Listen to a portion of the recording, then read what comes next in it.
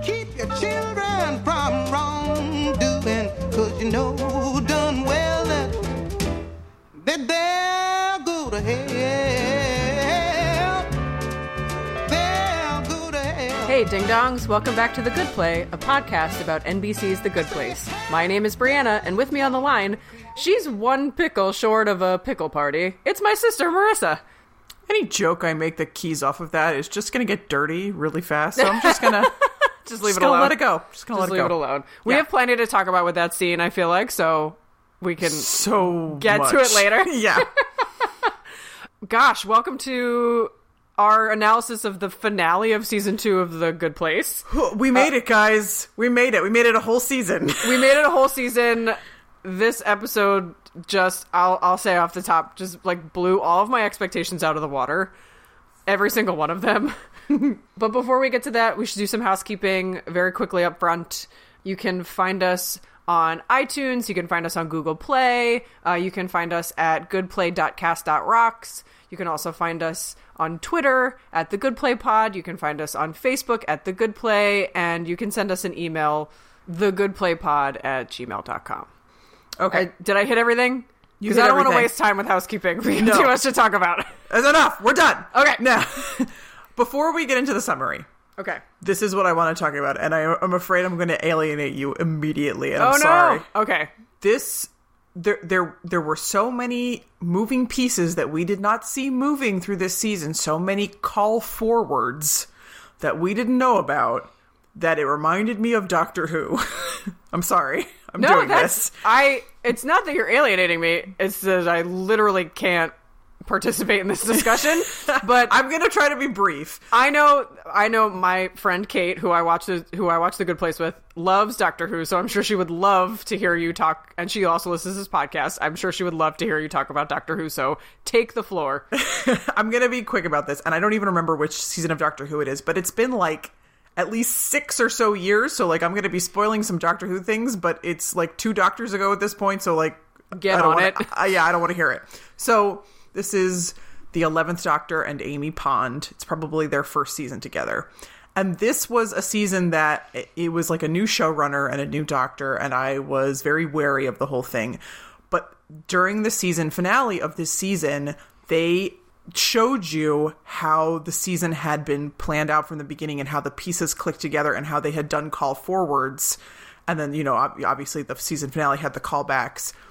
I literally sat on my couch watching that season finale of Doctor Who, like, just gasping, like I couldn't believe. So in a very short manner, the Doctor in the season finale of that episode, the Doctor is rewinding through his own time stream. At one point, he hits a scene from an episode about halfway through the season, and you see that an interaction that Amy Pond and the Doctor have is actually an interaction that Amy Pond has with like the rewinding Doctor rather than the, you know, Doctor she came into that episode with. Interesting. Yeah. So at the time you're watching that episode and they have that scene, they have that conversation, and you're like, okay, that was weird, but it's not so out of the ordinary. It seems like a thing that the Doctor might say or do, and it just kind of goes by. He's a Time Lord. He's weird. But then the finale comes. It turns out it's actually she's having a conversation with the rewinded Doctor. The whole thing gets completely recontextualized, and it's just like, oh my God, this season is genius. Yeah.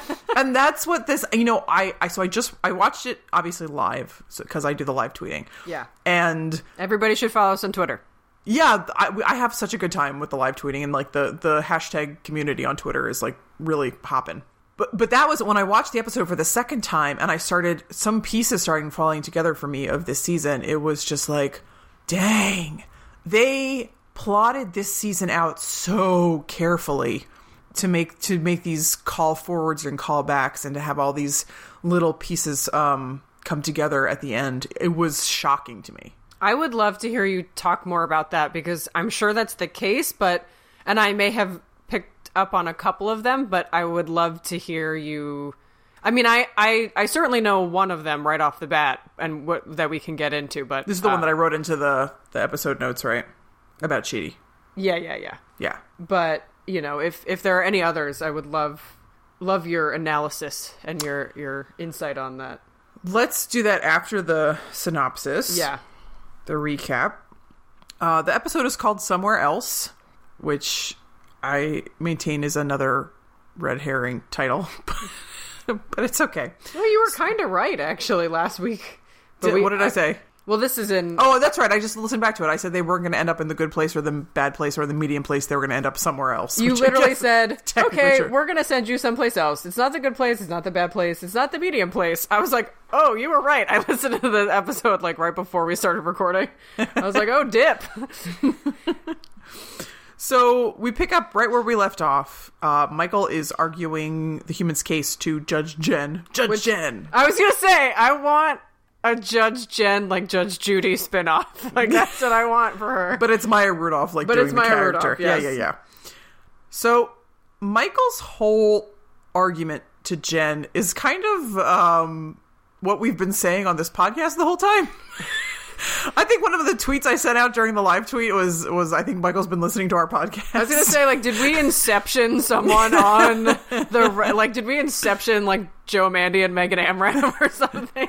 Did they write this one, too? I don't know, but the restaurant had a very Megan Amram name. Yeah, but she could have just thrown that in there. That's true.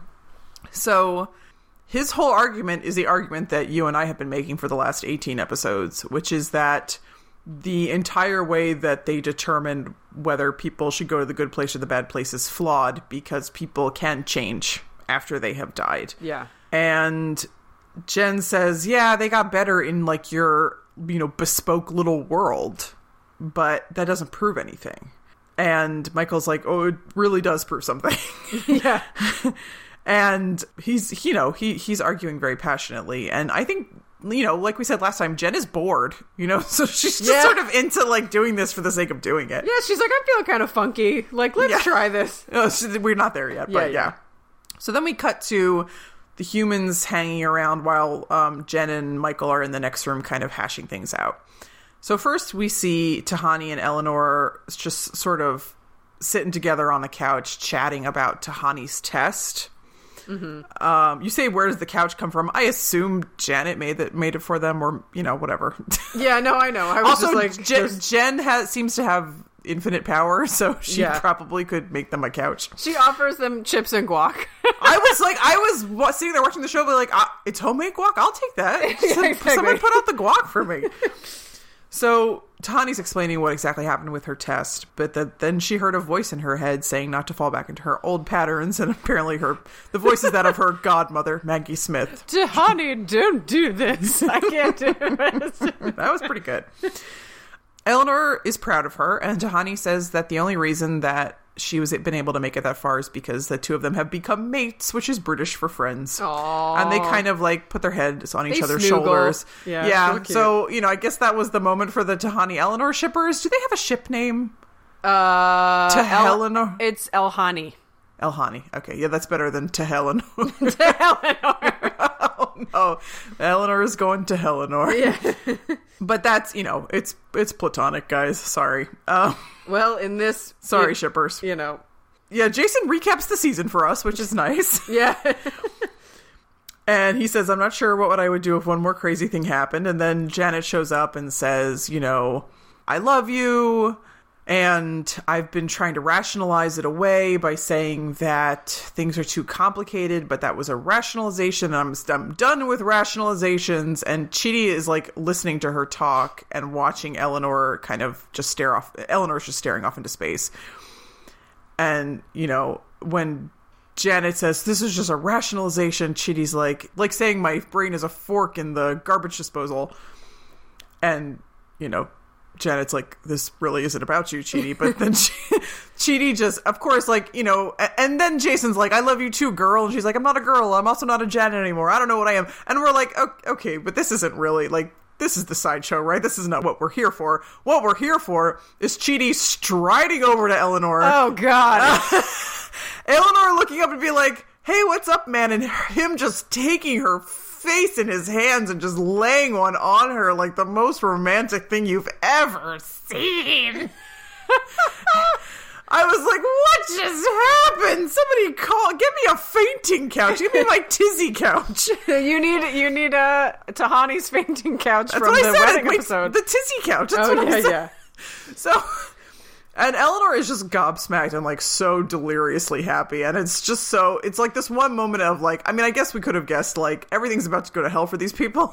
Literally. so they just gave them, like, this one shining moment of, like, true love. And then, I guess... Yeah. Anyway. She says hot diggity dog. It's very cute. Yes, she does. And then she's, like, regretful that she said it. But then she says it was an honest reaction.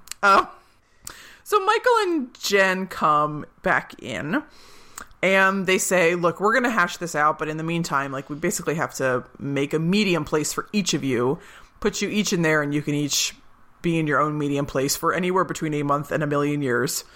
Eleanor says that she hates the plan, and also she's a little dizzy because Chidi just kissed her. And Michael says, you two kissed? Hot diggity dog. And I loved that so Yes. much, because it's like, that's like...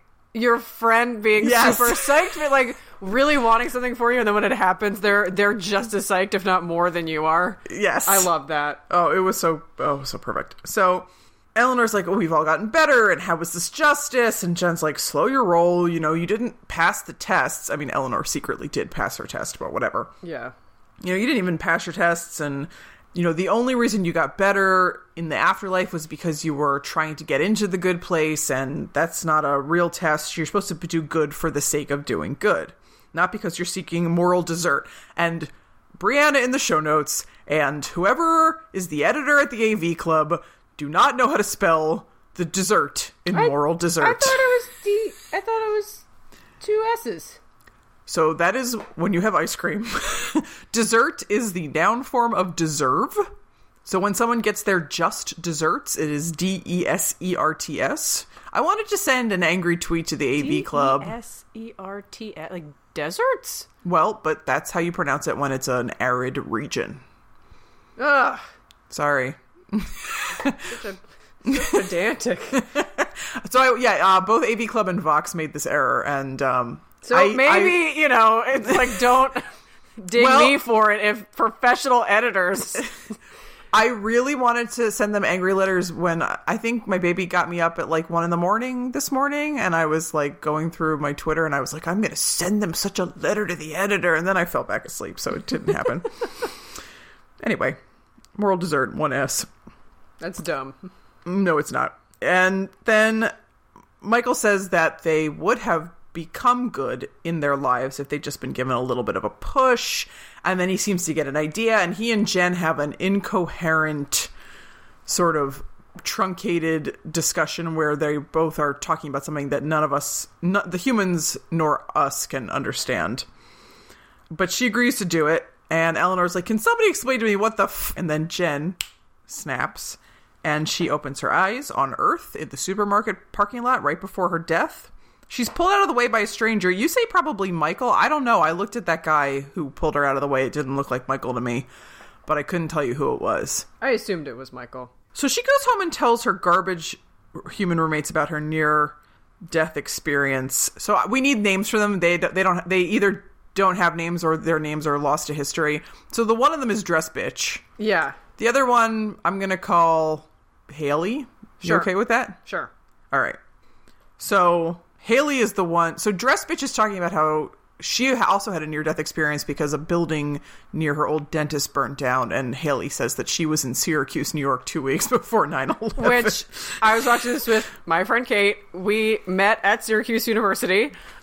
I cannot tell you how, like, Syracuse is so far away from New York City. It takes, like, 7 hours to get there for no reason. It's in the same state. So we were both, like rolling. We were just like, that is hilarious. It's so, if you know anything about the geography of New York, you know that's ridiculous. And then, watching the show, I was like, that's such a stupid claim. And then I'm like, oh, they're all from Arizona. Like, for them, like, the whole East Coast is just like one blob. Yeah, that's it. Yeah, because when you say you're from, like, I have a friend who's from upstate, and when he tells people he's from New York, they assume New York City. Sure. Yeah. So, Haley and Dress Bitch are, like, just being vapid, and Eleanor... Yeah, they care more about the margarita mix that she dropped than they do about her. Yeah. So she abandons them sitting in the living room, and she goes back to her own bedroom, and she writes on Facebook that she's been a monster, but she wants to try to be a better person. She quits her job. She awkwardly accepts an invitation to a baby shower. That was so funny. It was great. She apologizes to the environmental activist who she told in her death scene, her averted death scene, to eat her farts. Which I have to admit, I say to my 5-year-old now when he annoys me. I tell him to eat my farts. Oh, I can't wait for that next time we're all together as a family and I ask him to do something and he says, eat my farts, Auntie B. I think the environmental activist, I read in a review that his name is Joe, so we could just call him Joe. Okay, thank you, Joe. Great. She asks... She apologizes to him and then asks him to help her become a better person. So she ends up joining this clean energy action thing that he's on. So Michael and Janet, we realize now, we cut to them. They're watching the humans' progress on ticker tape, like honest to God ticker tape. I think it's somewhat notable that Janet seems to be monitoring Jason's ticker tape. Yeah, I noticed that too. And Michael is definitely monitoring Eleanor's. And poor Tahani and Chidi are... Nobody's looking. Well, they could be doing anything. I wonder for both of them, it's like, you're basically fine. Like, you'll figure it out. Yes, really, seriously. Totally true. So, you know what my husband said to me at this point? He goes, how did they get Jason to not die from the thing that he died from? Which... I think we have to table that discussion because there's a whole brouhaha about what exactly this whole thing is. Yeah, we're going to get to... We're going to get to it. Yeah. So Michael is happy that Eleanor seems... the ticker tape seems to indicate that she's doing okay. It's like, it's like Cypher watching the green characters in The Matrix. Michael seems to know what's going on. All I see is blonde, brunette, redhead, yeah. So Eleanor is... We get like a montage with like a too modern pop song for me to know it, of Eleanor working with the Clean Energy group, and then she goes out to dinner with Haley and Dress Bitch, and she tells him she's trying to be a vegetarian, and then Eleanor admits to Dress Bitch that about the Dress Bitch incident, that they were the ones who made the t-shirts. Dress Bitch freaks out to the nth degree and kicks them out of her apartment. She was, as the kids say, very extra about that. Yes. Oh, those children and their slang. So Eleanor is still trying to be good, but it's getting harder. And Michael is getting worried as he watches the ticker tape. She's driving a Prius. I don't know if you noticed this. She's driving a Prius. Yeah. So as she is driving her Prius, she accidentally very gently bumps someone else's car and leaves a note. The person ends up suing her for whiplash when she wasn't even in the car at the time. And Haley so Haley moved with her into a new apartment, which is a lot less nice than Dress Bitch's apartment. Yeah. And Haley has no sympathy and is just like, how is this whole being good thing working out for you, basically? It's not going great. Which is something that I want to talk about that more, but I want to talk about that during the discussion section. Okay, make a note. Okay. I'm not going to remember. Okay, I'll write it. So Joe comes to Eleanor's new apartment and is like, this is a job and you haven't shown up for a while. And she's got excuses and she's trying to, and they're kind of legit excuses, but it is a job. You can't just stop going. And then Haley comes in and says she got them tickets for a Taylor Swift reggae cover band. And Eleanor says, I'm going to do that instead of going to the job. And Joe is saying, come on, do the right thing here. And and Eleanor's like, look, I've been being good for 6 months and I have nothing to show for it. Like, everything in my life has turned out wrong. And, what do you get out of it? And he says, a feeling of fulfillment in your soul. And Eleanor's like, gross. That is the grossest thing that anyone's ever said. I want to talk about this too later. Okay. Yeah. This is going to be a 2-hour episode. I can feel it. I feel it in my bones. Buckle in, everyone. I mean, listeners know because they can see in their podcatcher how long this is. We're the ones who are ignorant. They are the wise ones. Yes. So Eleanor quits. She goes back to talking to her old boss, Seth Morris, who is in a Ponzi scheme within a Ponzi scheme. He's teaching a class at a for-profit university on how to sell supplements. He's like, I'm in witness protection, so I can't be convicted. And she's like, not a thing. Don't care. Where's my desk? And then we see Michael talking to Janet, and he says, you know what the problem is? And she says, yeah, but you can't do anything about it. And then Michael gets a look on his face like, friggin' watch me do something about it. Yeah, really.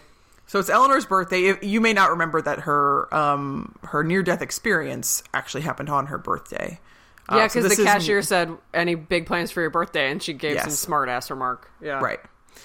So it's a year later, and she ends up at a bar with Haley, and then Haley immediately pieces out. And so then she sits down at the bar, and I would like to say that Sam Malone is her bartender. This made me so happy. I mean, I should have seen it coming, but I didn't. And then I didn't either. As soon as, because you see vaguely that there's someone else sitting at the bar, and I was like, oh, it's gonna be, I don't know, Tahani or the judge or something. No, the person sitting at the bar is nobody. We never see them.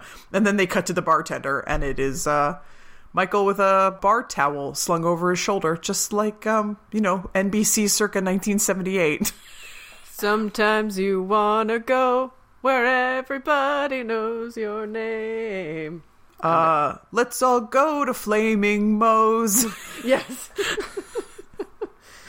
Oh, so great to see him back in that role. It was just so friggin' perfect. Yeah. And, he says, want to talk about it?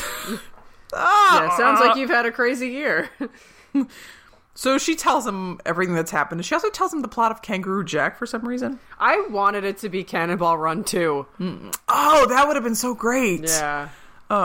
So he gives her a little philosophy lecture, because she's saying, what did I get for trying to be good? And he says, oh, you're talking about the concept of moral desert. And, she has no idea what that is because all of Chidi's lessons have been Men in Black flashy thinged out of her head. And Michael says, it's the idea that if you act virtuously, you ought to get some sort of reward. And she says, yes, I want a tiara and one of those diagonal award belts. And Michael's like, yeah, a sash? Yeah. Which is? Yeah, the exact thing she got in one of the iterations in The Bad Place. Yes. The good bad place, the bad good place. Yeah. The best person sash. So Michael says, I had a friend who... I know. Okay, let's save it for discussion, but let's talk about the fact that Michael has memory wiped the only friends he's ever had, except for Janet. Oh, God, I didn't even think of that! Put it on the list. 2 hours. I'm putting it 2 on the hours list. on the clock. I'm putting it on the list. Michael memory wipe. Yeah. Okay. So Michael says, I had a friend who, when she did bad things, she heard a little voice in her head telling her that what she was doing was wrong. And I think that was her conscience. And Eleanor says something disparaging about this friend. And of course, she's talking about herself. And Michael says, she was a little rough around the edges, but she was a good person when she tried. And, very deliberate emphasis there. Yeah. And Eleanor says, what do I owe you? Because she's been drinking this whole time at the bar. Yeah, she's like, I gotta go. Yeah.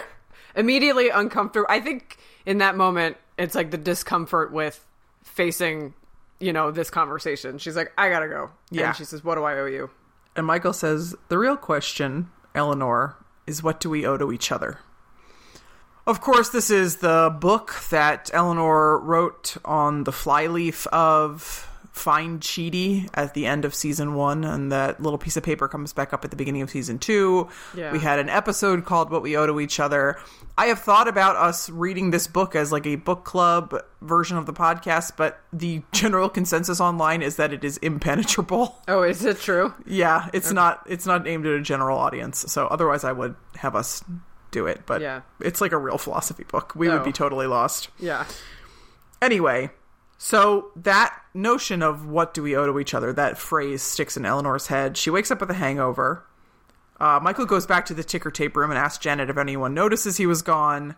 She says no, and he's like, haha.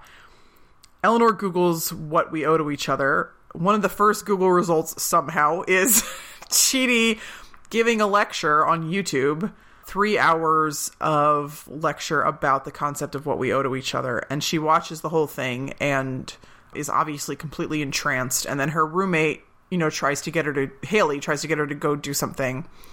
And Eleanor says, no, I have to go somewhere else. And then we see her taking a Qantas flight to Sydney, which BT dubs I've done. It's 17 hours from how the West Coast. How expensive is that to get a last minute ticket if you've got no money? Yeah, it's not cheap. And she goes to, what is it, St. Regis University or something? St. John's. Thank you. The cab driver tells her no worries in a very Australian accent. And she finds his office, she knocks on his door. She asks if he's Chidi Anna Kendrick. Which I loved. Yeah. He says, I'm Chidi Anagonye. Did you give the nerdy talk about the nerdy, what we owe to each other? Like, yeah, I gave the whatever honorary ethics lecture on the practical apple, blah, blah, blah, whatever. And, she says, I'm Eleanor Shellstrop. Can we talk? And that's it. That's the end of the season. And Michael sees that and says, oh, I'm so sorry. That is not the end of the episode. The end of the episode is Michael seeing that happen on the ticker tape. And he goes, all right, here we go. What a way to end. What a way to end, everyone. Yeah, okay. So the internet, I think we should start 2 hours on the clock now. Yeah, I know. I'm gonna be a wreck tomorrow.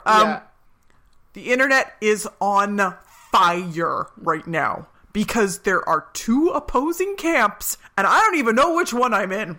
And one of them is, this is a simulation that they have dropped these people into that is just like their real lives to see how they will act. And the other half of the internet says, oh no, they rewound time and averted these 4 people's deaths to see what would happen. I don't know what to think, Brianna. I don't know what to think. I didn't even think about the fact, my brain is broken. No, like when I was watching it, I was like, oh, they are back on Earth and they're actually alive. I didn't even think about it as a simulation, but then when I read that in our show notes that you wrote that in, I started thinking about some of the things in the episode, and I was like, oh, yeah, I can see why there's evidence for that. So, okay, I don't know. Let's talk about the opposing evidence, the textual evidence on both sides. Okay. So, on the side of they really did rewind time, and these people are actually alive again, that would be an explanation for why Jen is so opposed. Thank you. Why Jen is so opposed to doing this. Why she fights Michael so hard on it. She says it's a bad precedent, and he says, well, it's only 4 people. They're really hashing something out there, which you would think if it were a simulation, maybe she wouldn't care so much. Yeah. Because whatever. Okay.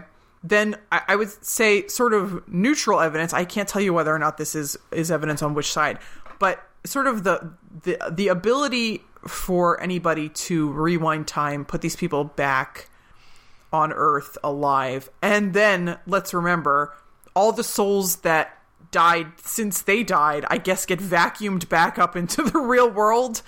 All these people who were in the good and bad places are now not, because surely time has continued to move since the cockroaches died, right? Yeah. So, they didn't, for one thing, they didn't all die in the same moment.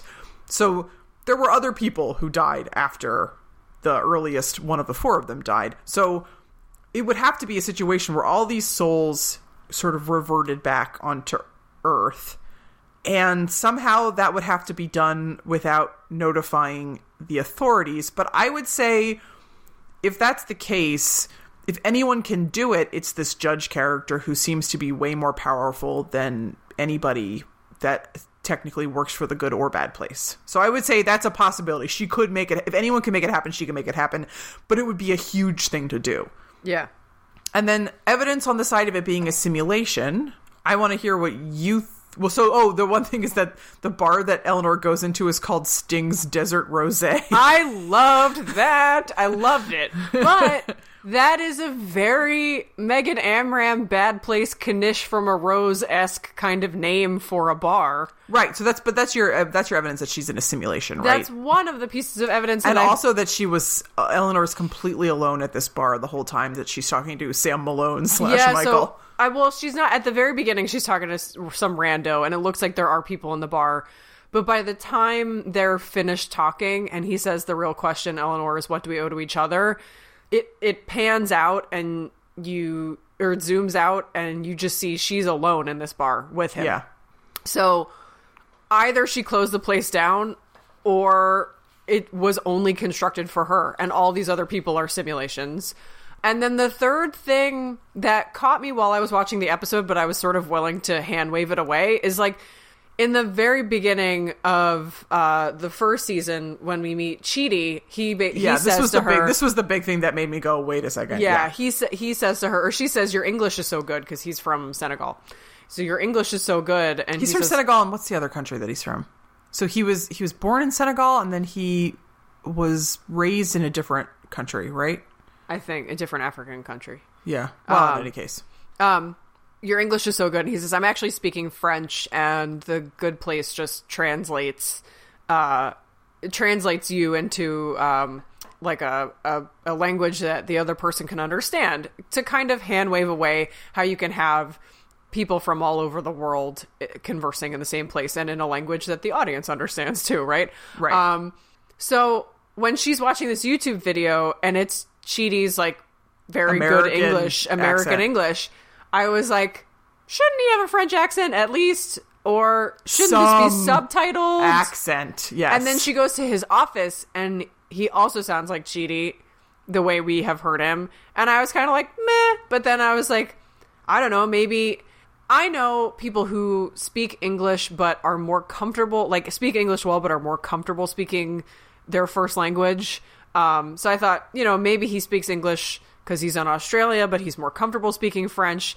But then I was like, that's a little bit of a stretch. So he would have to be able to speak English, just teach at this Australian university. I'm totally down with that. But there is no way in a million years he would have William Jackson Harper's accent.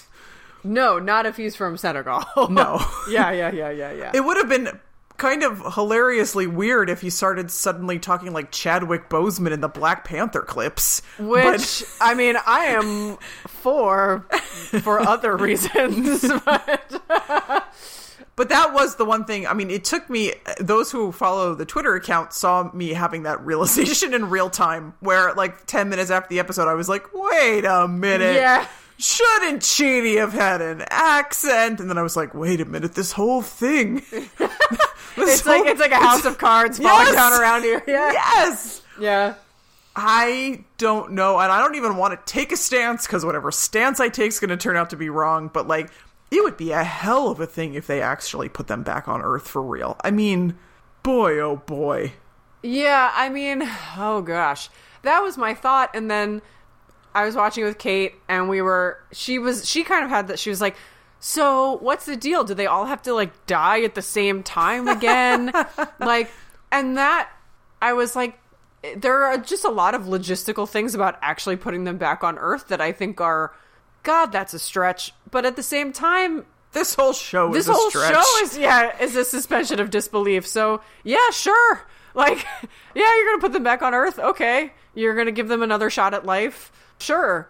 I mean, there's a part of me that believes that it's not a simulation because they all, or at least, I mean, we don't really see what happens to Eleanor, or I'm sorry, to Hani and Jason, which was actually kind of like, I would have liked to have seen them a little bit, because I think maybe that would give us some context as to like whether or not.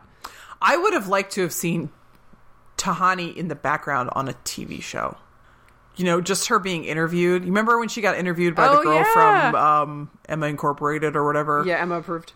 Whatever. Yeah. Just seeing, maybe the roommates are watching TV and Tahani is on TV being interviewed. Just to like, see like, okay, there she is, and she was not crushed by that statue, right? Well, like, yeah, I mean, she's not in 100 pieces. She's like alive and well. Well, that's sort of my point, is that I think what's so fascinating and interesting and what I can't wait for in season 3 is whether or not they're in a simulation or they're on Earth. What I kind of can't wait for is how they are all going to find each other again, because Chidi and Eleanor have found each other, and that to me was so beautiful and wonderful with the callback to the season 1 finale. And so that's right. That's one of the things I'm talking about when I talk about it. Reminded me of Doctor Who. Yeah. Writing Find Chidi on the flyleaf of this book called What We Owe to Each Other, and then what we owe to each other being the key word that gets Eleanor to find Chidi again. Just like, oh God, that was so good. It's wonderful. It's wonderful. And to be able to see, I think it's going to be great watching them.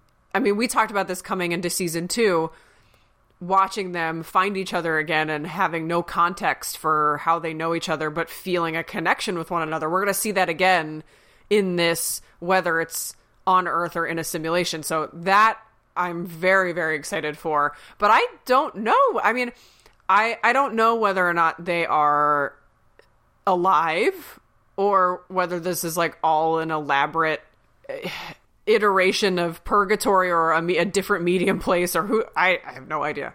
I will say that I was not crazy about last week's episode, but maybe the point of last week's episode was to illustrate to us that Jen has the ability to create any world that she chooses, complete with human characters. So, explain that. What I mean by that is Tahani's test involved, let's assume, and I think it's a totally fair assumption, let's assume all those doors actually had all those people behind them. Okay. And Eleanor's test involved a fake Chidi. Oh, I see where you're going. Yeah. And Chidi and Jason's tests did nothing and solved nothing and annoyed me. But the girls' tests proved that Jen has the ability to create an environment with completely convincing total copies of real human beings. So we know Jen can do this. Okay, you're freaking me out. I think it may have been, I think those tests, which were like narratively weird and kind of, that whole episode felt a little hinky to me. But I think maybe what it was setting up was this notion that you could make a bunch of people who are exactly like the real people that they're supposed to be like is something that is within Jen's power set. You can't see my face right now, but it is a gif of like just that gif of Miss J from America's Next Top Model just sort of clutching her chest and just let me just Google with this real quick. Eyes bugging out, just kind of like, oh my goodness, like that's me right now. Oh yeah, uh-huh. Yes, Yep, yes. yep, I know. yep. Yep. Just eyes bugging out. Uh-huh. With the one hand. Yeah. Mm-hmm. Yes. Is this a famous person? Yes, from Okay. America's Next Top Model. Is this a famous person? So, but this is exactly what I'm talking about. How this whole season, it's not a puzzle box. This whole season has been engineered perfectly so that there are no holes there, and everything connects back to something. Yeah. And so the other thing I wanted to talk about that I put in the show notes, and you were like, "Oh my god, I can't believe I forgot this happened," is that a few episodes ago, when they were at the Tear the Neighborhood Down party, and Eleanor was a little drunk and telling Chidi that she still has feelings for him, or has feelings for him, and he's telling her the fork in the garbage disposal thing, he says to her, "I wish we had met the way that normal people meet, at a philosophy conference, or you came to one of my philosophy lectures, or that you come knocking on my office door asking for help with philosophy." Yes! And then Eleanor says, "You think that's how normal people meet?" And he's like, "I guess I don't really know how normal people meet." But like, literally, first of all... God! And then I wrote all caps, "Oh my god, you are right, this happened in the balloon episode." Like, yeah. She watched one of his philosophy lectures, and then she came knocking on his door. Hopped on a plane. For help with philosophy, yes. So, obviously, now we can look back at that line and go, oh, they wrote the whole season as like one big block, and then they started seeding the earlier episodes with hints with what was going to happen. I mean, this is nuts. Well, and I would argue, too, like, the dress bitch thing is the thing that gets her kicked out of the apartment. The little thing, I think there are, like, littler things, too, probably, that, like, I'm missing, and I would need to watch this episode, like, 5 more times to get. Yeah. God. I think that's so sweet. It's so sweet and lovely that they've done that. And I do recall reading an interview with Michael Schur a few months back where he was talking about writing sort of season-long arcs and stuff, that they knew what the end of season 1 was going to be. They knew what the twist was the whole time, and so you could seed little things throughout. And they sort of planned the second season arc the same way. And this is just, I found it interesting that he didn't used to write like that. And then in Parks and Recreation, when he was show running that, Amy Poehler got pregnant, and so they had to basically figure out an entire season to make sure that like she could be there to film what she needed to before she went on leave. And so they had to basically break an entire season. And then they found that it was much easier to write that way. So he's continued doing that. So I think it's interesting to see him sort of bringing that to this series. And I think with a series that is Parks and Recreation, you don't really need to do that because it's more of a standard sitcom. So you don't have this all these clues along the way that you have to be picking up on. But this is much more high concept. So it's really wonderful to see that they've gone back in or they've gone along the whole way, leaving these little breadcrumbs for you that you can go back and say, oh my God, this thing happened, or, oh, this is what they actually meant, and it's just so cool to see that. It's just really, really cool. Yeah, I mean, this show gets compared to Lost more than it gets compared to anything else. Which makes sense, because he talked to Damon Lindelof before he started writing it. He's like, how do I do a show like this? Right, and there is, like we said, we've never watched Lost, and we're not going to watch Lost. Don't bother asking us. But, but Lost had a lot to do about the afterlife, ultimately, I think. Yeah. Gosh. So I don't have a prediction about whether or not they're in a simulation, but... I lean simulation because I think the alternative is too complicated. And the other thing I was thinking, and I'm sorry, this is going to break people's hearts. I'm sorry, but so Chidi and Eleanor find each other. I think one of the prevailing themes of The Good Place at this point is that they are actually soulmates, and fight me. I don't care. This is one of my theses here is that. The Good Place is about a lot of things, and one of the things it is about is that Chidi and Eleanor are honest to God soulmates. I'm not going to fight you on that. I know you're not going to fight me, but we have upwards of 70 listeners, and one of them may fight me. Don't bother fighting me. Well, but here's what I was going to say. Yeah. I was lying in bed but what if they really got together and then she got pregnant and then they had to kill them both off? You know what I mean? If you put them really back on Earth for real, you are possibly setting into motion some things that would make that would have unspeakable moral consequences. You can't let Chidi and Eleanor have a real Earth relationship that could involve marriage and a home, and then be oh, JK, we have to kill you now. We were going to give you 5 years to become better people on Earth, and then take your souls and then just reap your souls right back. That's such a good point. Actually, if our listeners are interested in a book that kind of explores that very thing, I recently read one. I think I recommended it to you, Marissa. It's called Afterlife by Marcus Saki, and it's really good, and it's basically about that. It is about finding the person that basically is your soulmate, and then what happens when one of you dies and goes to the afterlife. And it's very, very interesting and explores a lot of these same themes, and they're given opportunities to basically to go back and have the kind of life that they would have wanted, and what are they willing to give up for that. And it's very, very interesting. Right. So I think it would be one thing to say, give them 5 years and then zap them out and be that actually was a simulation. You remember that time you almost died? You actually did die. And the last 5 years have been, a fever dream, a shared hallucination. So here's the other thing. Are they going to get their memories back at some point? I have no idea. The memories that they've built up over season 2, that's the thing to me of it at this point, it feels like it would be incredibly cruel if they never got their memories back, because those are our characters. Those are the people that we know and love. Yeah. It's not these pre-death versions of them. We don't know those people. They don't know each other. They're not our protagonists. So you want to think at some point they're going to come out of the simulation, and then they're going to remember everything that happened to them in The Good Bad Place.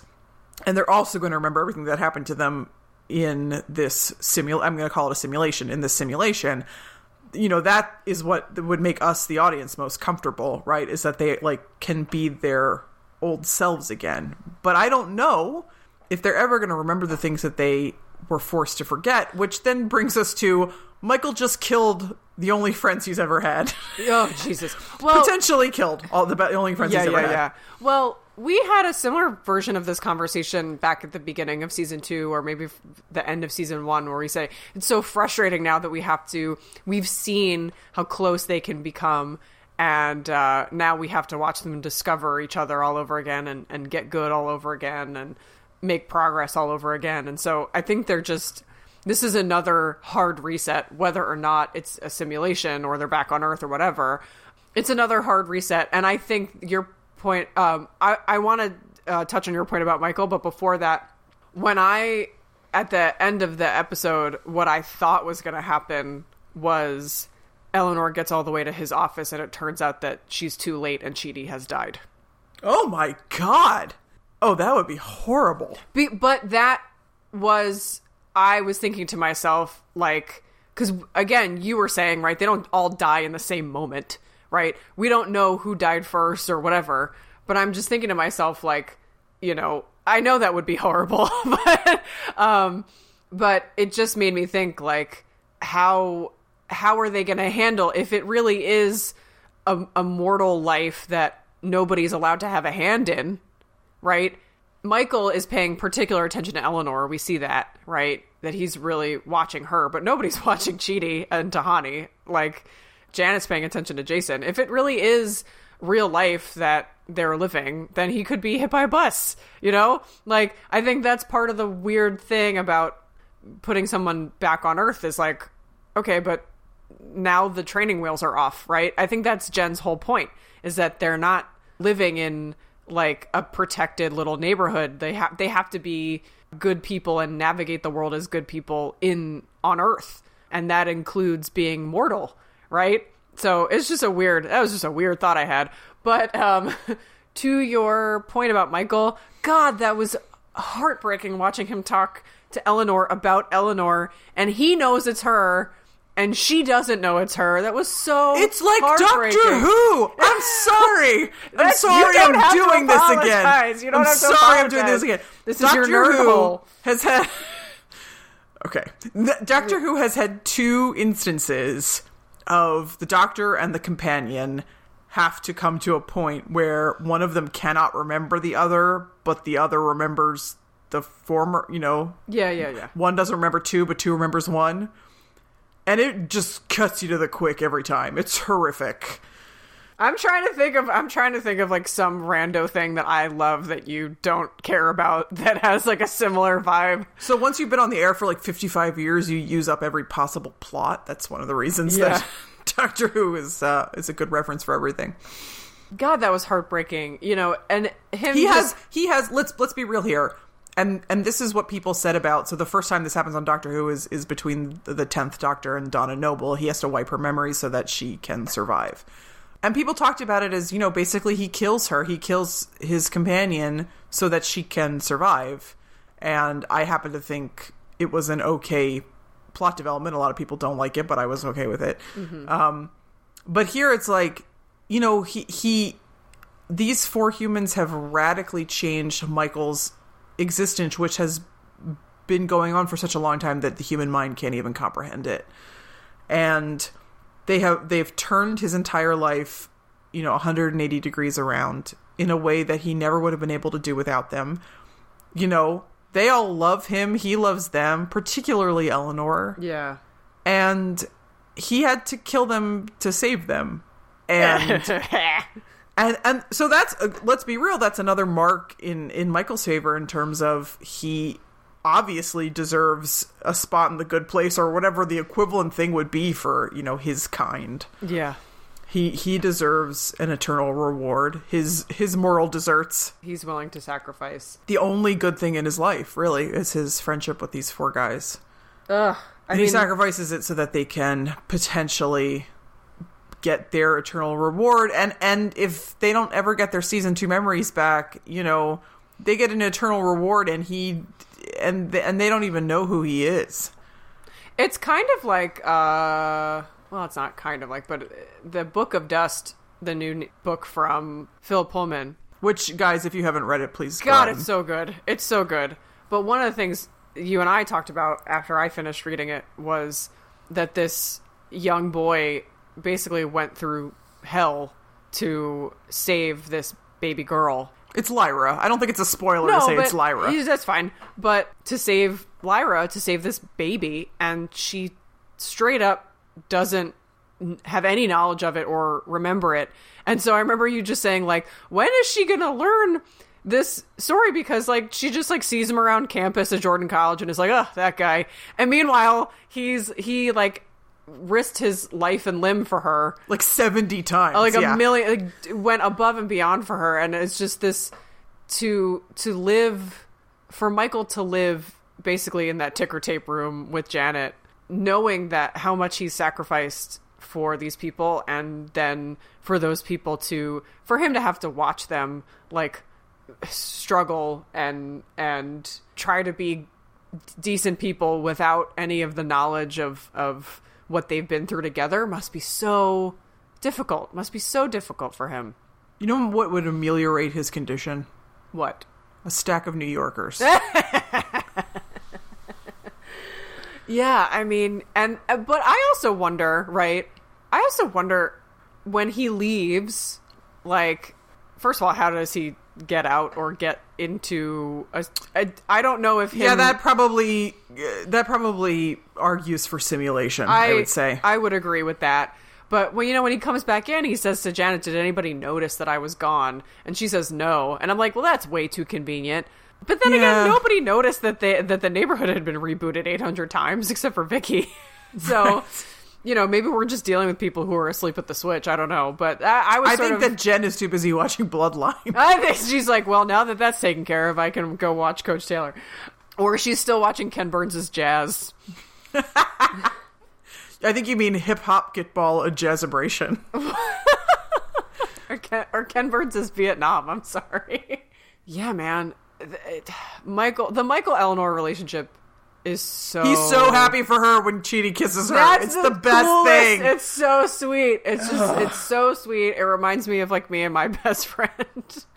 Well, I had the opposite situation recently where I was disappointed by something and then she got angry at, like, 10 times the magnitude on my behalf. But that's what your friends do. I mean... Yeah, speaking of which, shipper wars... Yeah, let's do that. Let's get into wars. Do you want to touch on Jason and Janet?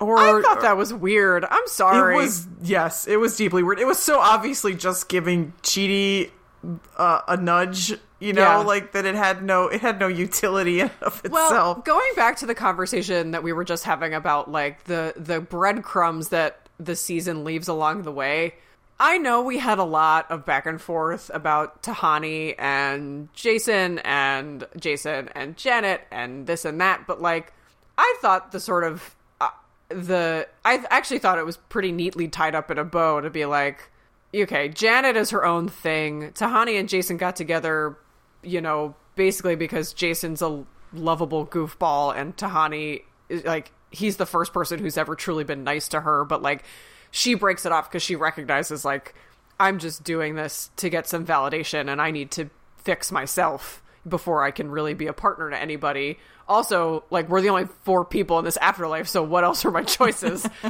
But I didn't get the sense after, I thought that the conversation back in, like, the Derek episode, that Eleanor and Janet have, where she's like, I don't know how I feel and I'm supposed to know everything and I don't know who I am anymore and all this stuff. She seemed pretty okay with the closure of, like, this is gonna hurt for a while, but I'm gonna get over it. And then we got a tiny bit of, like, in the episode where they go to the bad place, she says that he looks nice in his suit, and he's like, oh, I think you look real sexy as Bad Janet, and she gets a little flustered, but I was like, that's normal, like, your ex normal. And you have to work on a project together. Exactly, and you're like, oh, or a guy that you sort of have feelings for is like, hey, you look good, and you're like, oh, what does that mean? Like, but, not speaking from experience, I don't know what you're talking about. Yeah. What? But I didn't, it was very, I mean, it all seemed very, like, I think part of it was that it happened, like, right, he set it up so almost, like, too on the nose. He's, like, being expositional and saying, like, I don't know what would happen if, like, another crazy thing happened, and then she just pops up and she's like, hey, I love you, and I was like, okay, I don't, all right. Yeah, I'm not into it. I'm I'm not either. And then he says, I think I love you too, girl. And I was like, the two of you haven't even had like a substantive conversation in this iteration.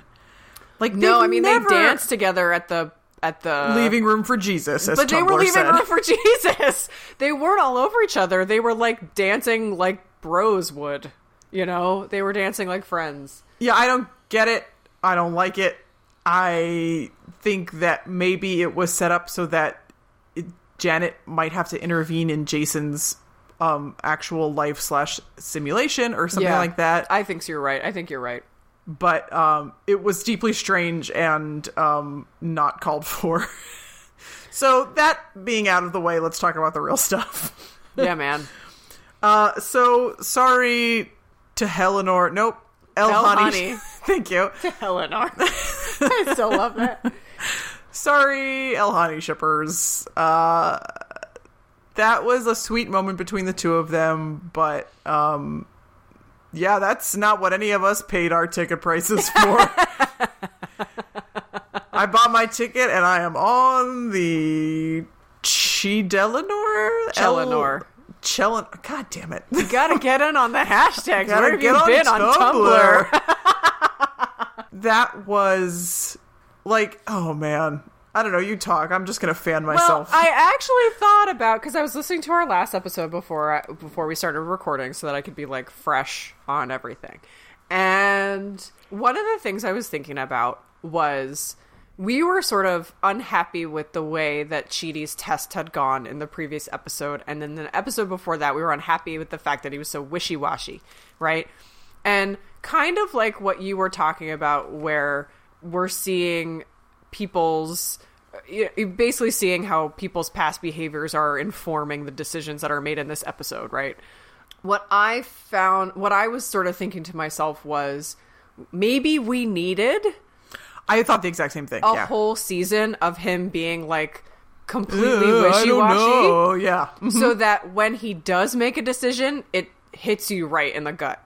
And you're like, oh, he is so sure about this. The minute he laid that kiss on her, I was like, oh, well, that's what the hat thing was about. That's exactly what I thought. The hat thing was not hat thing for the sake of hat thing. And it was not hat thing for the sake of an honest test that he would have honestly failed. I mean, I guess it was, but whatever. But really, the hat thing was setting up the kiss. Yes. The hat thing was setting up the kiss. The conversation, I mean, he references the conversation about my brain is like a fork in a garbage disposal. Right. You know, and the time when he's they're going to the bad place. I'm not comfortable with lying. I'm not comfortable with, you know, like he's not, every single time it's either he's not willing to take the risk or he's not willing to make the choice or he's not willing to do the thing because he's too in his head. It was all, I think, all in service of that moment where he just, as you said, just strides up to her, you know, and takes her in his arms and is just like, this is it, and I am so sure about this. And the only other time we've ever seen that from him is in the video at Mindy St. Clair's when they're in bed and he says, I love you too, and doesn't even skip a beat. So yes. I think that's all what that is. So yes, it was not hat thing qua hat thing. Right. And so I'm less annoyed at hat thing now. Yes, in retrospect, the whole season, as good as the whole season was, the whole season gets even better in retrospect when you finally have all the pieces to put together. Yeah, I agree. And I thought that moment was so great. I was super in. Yes, and I think that now that we have seen Eleanor find Chidi in life or simulation or whatever, like, I think, you know, peace and love to Honey shippers, but I think, as I said before, that we have to consider that a founding principle of this show is that Eleanor and Chidi are soulmates. And by extension, soulmates are real? Well, okay, look. I'm not being snarky. I'm actually asking. No, like, so Michael made up the soulmates thing. Right. Remember? That's what I'm referencing. So, and then I don't mean soulmates the way that Michael means soulmates. I mean soulmates the way we use it in, like, popular culture. Okay. You know, that Eleanor and Chidi belong together and that they are meant to be together. Well, and we've talked about this before, but it is the eternal sunshine of the spotless mind. Yes, totally. Finding each other again and again. I gotta watch that movie again. Oh, it's so good. But just discovering each other's flaws again and again, learning how to live with each other again and again. That to me is one of the coolest aspects of this show, that it's like the I'm thinking of a Pearl Jam song. Jeremy spoken. No, not that one. Not that class today. Not that one. A dissident. A dissident is here. Escape is never the safest.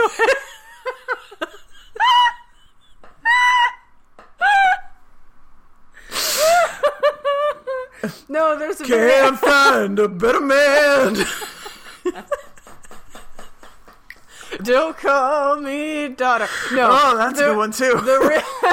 So I actually love Pearl Jam, but I do too. Yeah, but the one song I'm thinking of is "Elderly Woman Behind a Counter in a Small Town." Oh, can't seem to recognize your face. Yeah, haunting familiar. Can I find the candle of thought to light your name? Hauntingly familiar. All of those things where you see is the idea of that song that she has sort of dementia, so she kind of half remembers the character but half doesn't. I'm looking up the lyrics so that I can be. We just go to rapgenius.com real quick. A dissident. I seem to recognize your face, haunting familiar yet. I can't seem to place it. Cannot find the candle of thought to light your name. Lifetimes are catching up with me. Right? I change, but not changing at all. Small town predicts my fate. Yeah. Everyone has turned off. Everyone is like, podcast. What are you doing? We're punchy, guys. It is late. We're punchy. It is late, and we've been talking for over an hour. But it's this idea that you see someone and you know that you know them from another life or another iteration, and sometimes... Yeah, I can't wait to hear what the hell Eleanor is going to say to him. Can we talk about what, bro? The fact that you watched me on YouTube and got obsessed with me? Or is she going to say, like, I feel like I know you. I think that we've met. Well, that's what she said at the beginning of season 2, right? I feel like I don't remember exactly what she said, but, you know, she's like, I have this note that must mean that we're connected somehow. I mean, this one's a little bit more far-fetched because she's going to end up saying, listen, I was drunk at a bar. This bartender who was like very charismatic said a thing to me as I was leaving. I Googled it the next day and I found your videos, and now I need to talk to you because I flew all the way from Phoenix flew all to the way Sydney here, which is like what, an 18-hour trip. Yeah, on the spur of the moment, and then you get off in Sydney and you're surrounded by animals that want to kill you. Yes. I stepped off the plane in Sydney. I walked to a botanical garden where there were spiders spinning golden webs. I'm not even joking. Dang. Yeah. And they wanted to kill you. But and then there were there were vampire bats just hanging out in a nope, really. No, I know, but in a flowering tree. It was full daytime. The tree was 100% full of bats. And I was like, why do humans live here? Especially Chidi, he's so anxious all the time. I know, Chidi must never go outside in Australia.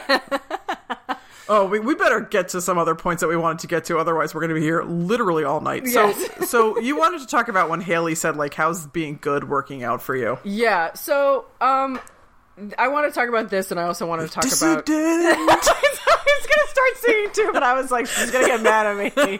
No, she's not.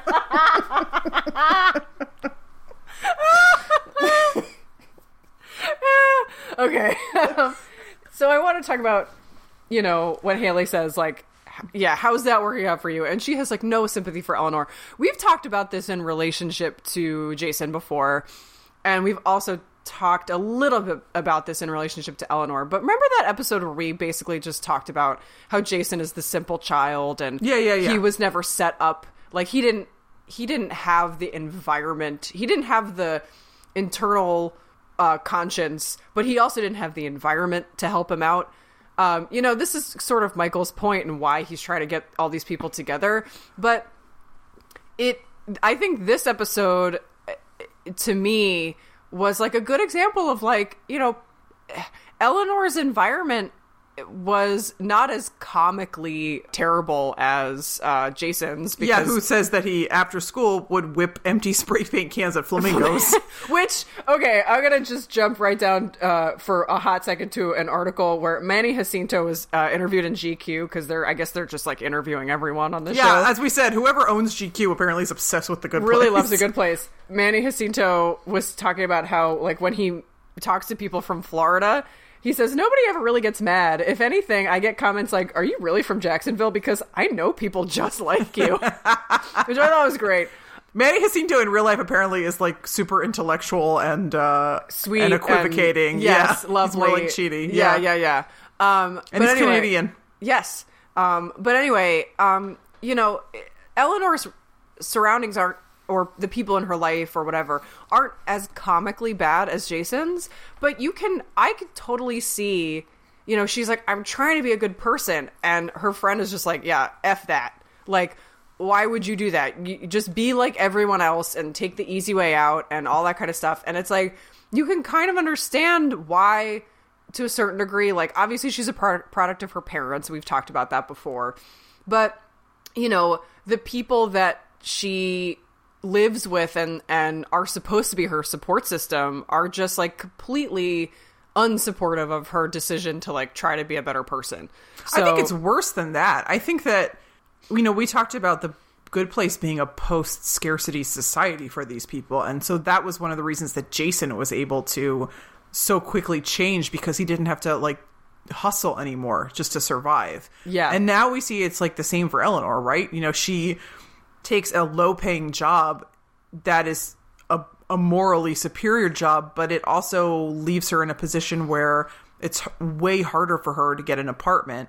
And then this woman sues her when she taps her car, and that's like a huge hazard for Eleanor, that, you know, she could potentially lose a lawsuit and lose all kinds of money. So, you know, what we see is how being on a sort of a lower rung of the socioeconomic spectrum, as Eleanor seems to be, really puts her in a position where it's way harder for her to act morally, ethically. Well, and this actually is like a great segue into the other point that I wanted to make about like this sort of section of the episode, because when Joe, the environmental activist guy, comes to her apartment and says like, you know, you need to take this seriously and I really want you to be there, and, you know, she opts to go to this concert and he's disappointed in her, and she goes on this tirade and she's like, what do you want from me? Like, I've been good for 6 months and I've gotten nothing out of it except for like an overdrawn bank account and this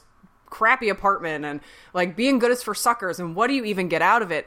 And he says like a feeling of fulfillment in your soul, and she's like, oh, that's gross, and she quits her job. To your point about the economics of it, I work with nonprofits and have worked for nonprofits in-house at nonprofits, and I do it basically because I need that feeling of fulfillment in my soul, but it is a conscious choice, and I have definitely 100% have had days where I am like, I am in the wrong racket, because I see people who, I mean, this is like a kind of a personal thing, but like I see people who I graduated with who work at ad agencies and are making 6 figures, and I super don't. And it is sort of on a, like, the bigger conversation about like how we value economically people who do good in the world, and this conversation about, you know, the joke, kind of the gallows humor joke that I've heard a lot of nonprofit professionals make, and I'm very active in a nonprofit professional community, and I'm very proud of that, and I'm not trying to disparage it in any way. But when I first started working for a nonprofit, you know, the joke is like, well, people say like, you're a nonprofit, so like that means that you don't get paid like you make a profit, right? Like, you know, nonprofit means you are making a choice to make less money, but in reality, it shouldn't be that way, right? And I think that sort of, for her to say, like, what do you get out of this? For somebody like Joe, you have to be passionate, because you're giving up other things. You're giving up a level of economic advancement and economic security. I mean, and that's like I said, a larger conversation about how we value being good in this society, or doing good things, and what does it mean to, I mean, government service is kind of the same thing, right? To do something in service of your fellow human beings is economically valued less than to do things for capitalist gain, right? You know, not trying to be too political, but like that is sort of how it is. And so you see Eleanor, I really, really, like, there was a part of me when I was watching that montage, the montage where she's on the upswing, and then the montage where she's on the downswing. Yeah. And then that time when she's confronting Joe and is saying, like, I've got nothing to show for it. Gosh, there have been days, right, where it's, even though you know that you're doing, I will speak for me. Gosh, there have been days where I know I'm putting good into the world, but it is hard, man. Sometimes it is hard to go to work and deal with, like, the inconveniences and all the other, like, little things that are stacked against you because you have made a decision to do something that is not for your own personal gain. There have definitely been days where I've been like, man, and I don't, like, she gets more bleary-eyed, you know, she at the beginning, she wakes up and she's all full of energy. There have certainly been days where I've been like, oh, gosh, how am I going to do this? And for me, personally, it is a decision that I make because I find the work fulfilling and interesting, but morally fulfilling and personally fulfilling. And if I didn't feel that way, if I didn't sort of put that constraint on myself, there are people with my skill set and my degree who are doing things and have a lot more economic opportunity, let's say.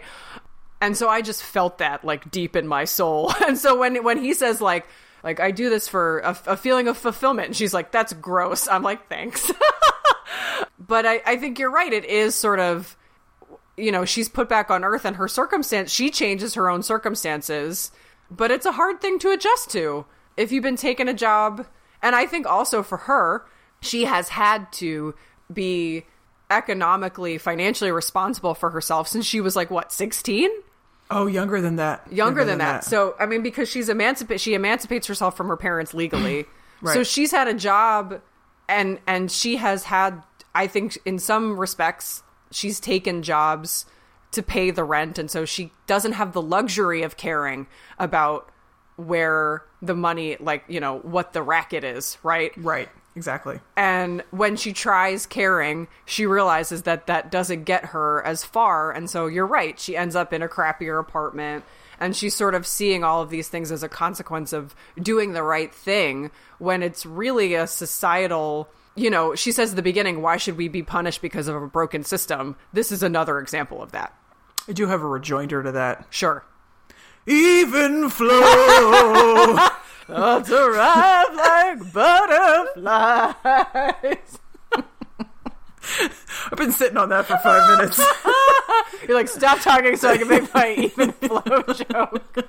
Basically. Are we going to have to license all of these songs for this episode? I don't license the Nina Simone or the Bob Dylan, so I think we're okay. I think we're good. It's, what is it, parody? It's fair use? Yeah, it's fair use. Yeah. So I did want to talk about this one email we got from Trifton.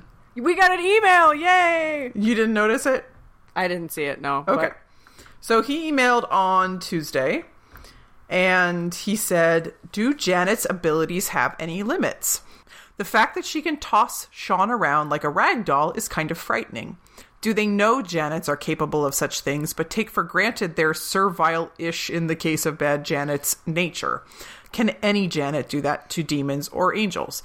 Will they dismantle the system by rebooting every Janet in the warehouse hundreds of times and setting them loose? Now that would be an interesting...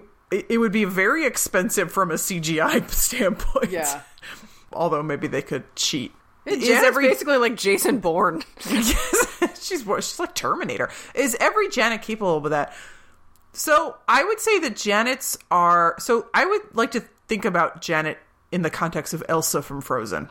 Okay. It almost doesn't matter what Elsa or Janet is capable of because they can create things that are capable of doing anything, right? Elsa creates that giant snow marshmallow man, as they call him. Yeah. You know, who is like 100 feet tall and tosses those guys off a cliff. Yeah. Janet can create anything.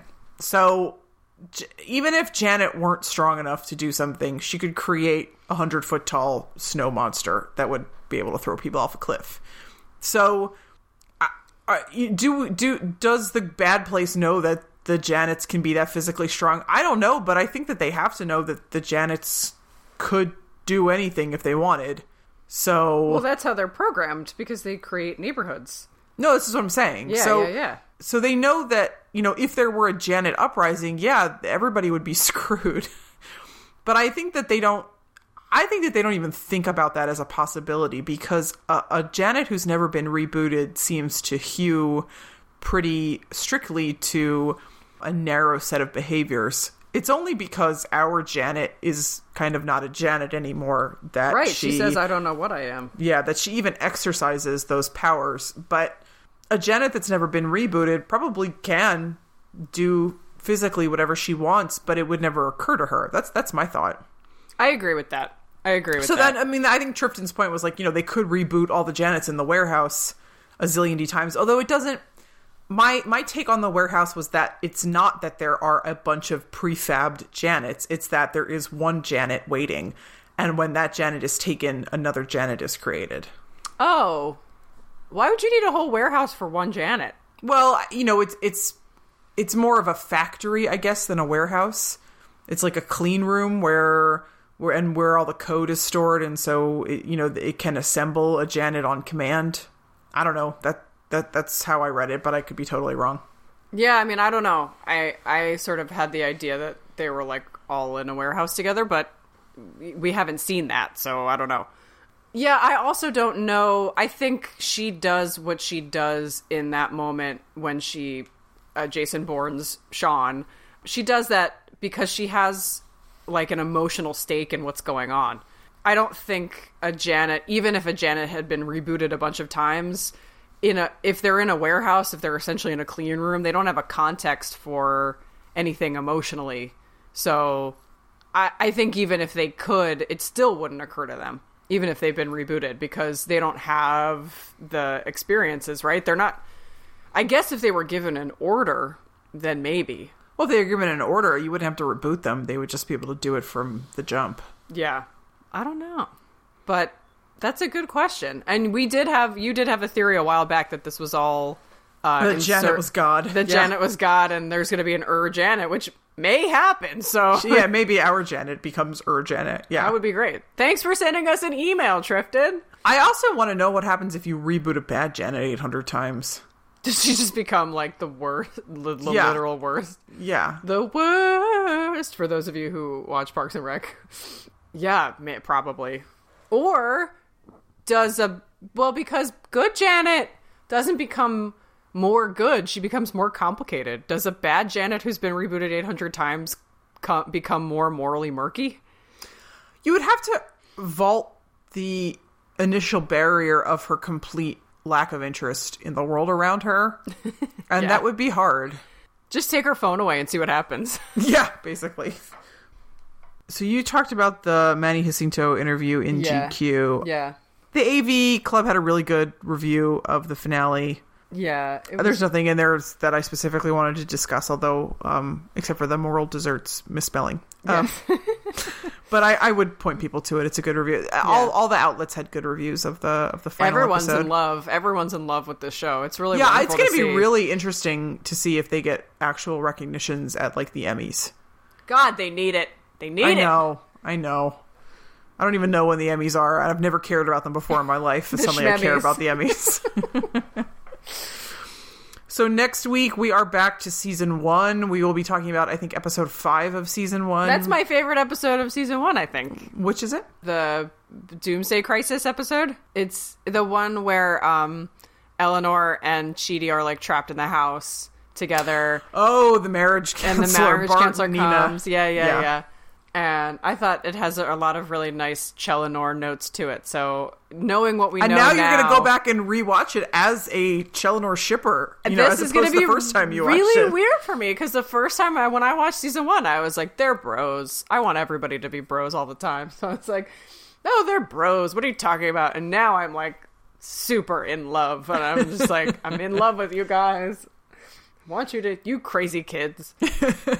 I did. I bought my Black Panther ticket for opening weekend. Woo! So if you also go opening weekend, then we will do a Black Panther episode as soon as we've both seen that. So I'm seeing it the Monday after opening weekend because we didn't get tickets in time and everything was sold out opening weekend. Oh, you're kidding me. Because I guess because you live in New York and... Yep. All right. Basically, I also live in a diverse place. I live in a very diverse borough, and I just think they all went like, opening weekend is for us, and I'm like, great, go have fun. So we are waiting. This is a brag on a friend of mine, a different friend of mine than Kate. My best friend lives in LA and works for a visual effects house, and she has been working on Black Panther, and she got a 30-minute preview of it, and she said it looks amazing. So all the early reviews have been really positive. So we will talk Black Panther almost as soon as it comes out. We might have to delay for a week so that we can keep to our schedule of releasing on Sunday nights. Okay. But other than that, so we'll be talking about Black Panther, basically within a week and a half of its release. Yeah, which I'm super excited about. I think I saw great. a couple clips and I was just like, I just want to, I'm in. I'm totally in. Yeah. Totally in. So we're mostly talking season 1 for the next couple months with a break for Black Panther. And then we'll talk more about what's coming after that as we get closer to maybe our some theme episodes months. of Cheers. We are definitely doing some episodes of Cheers. We can see some more Sam Malone. Yes. Behind the bar. Well, we didn't make it 2 hours, but I feel like we did talk about a lot. Even flow. Yeah, man. I think I'm sure there are going to be like 100 more things when I watch this episode again, but maybe to your point last episode, that if they release like extra footage like they did for the first half of season 2. I so hope that they release extended versions of all these. Me too. And then it may be, so when these go up on Netflix, we'll have to check. It may be that Netflix gets the extended versions. That would be great.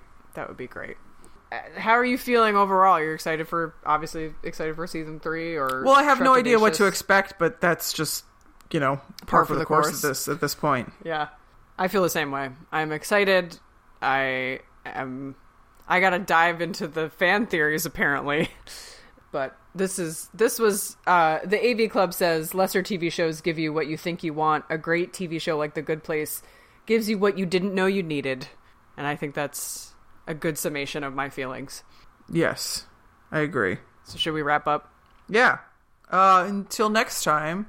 Oh, and I'm still alive. Hey. Well, they're not still alive. We don't know if they're still alive. Yeah, open question. Open question. Okay, bye, guys. All right, see you next time, Ding Dongs. Haunting, familiar, yeah. I can't seem to place it. Cannot find the candle of thought to light your name. Lifetimes are catching up with me. All these changes take place. I wish I'd seen the place, but no one's ever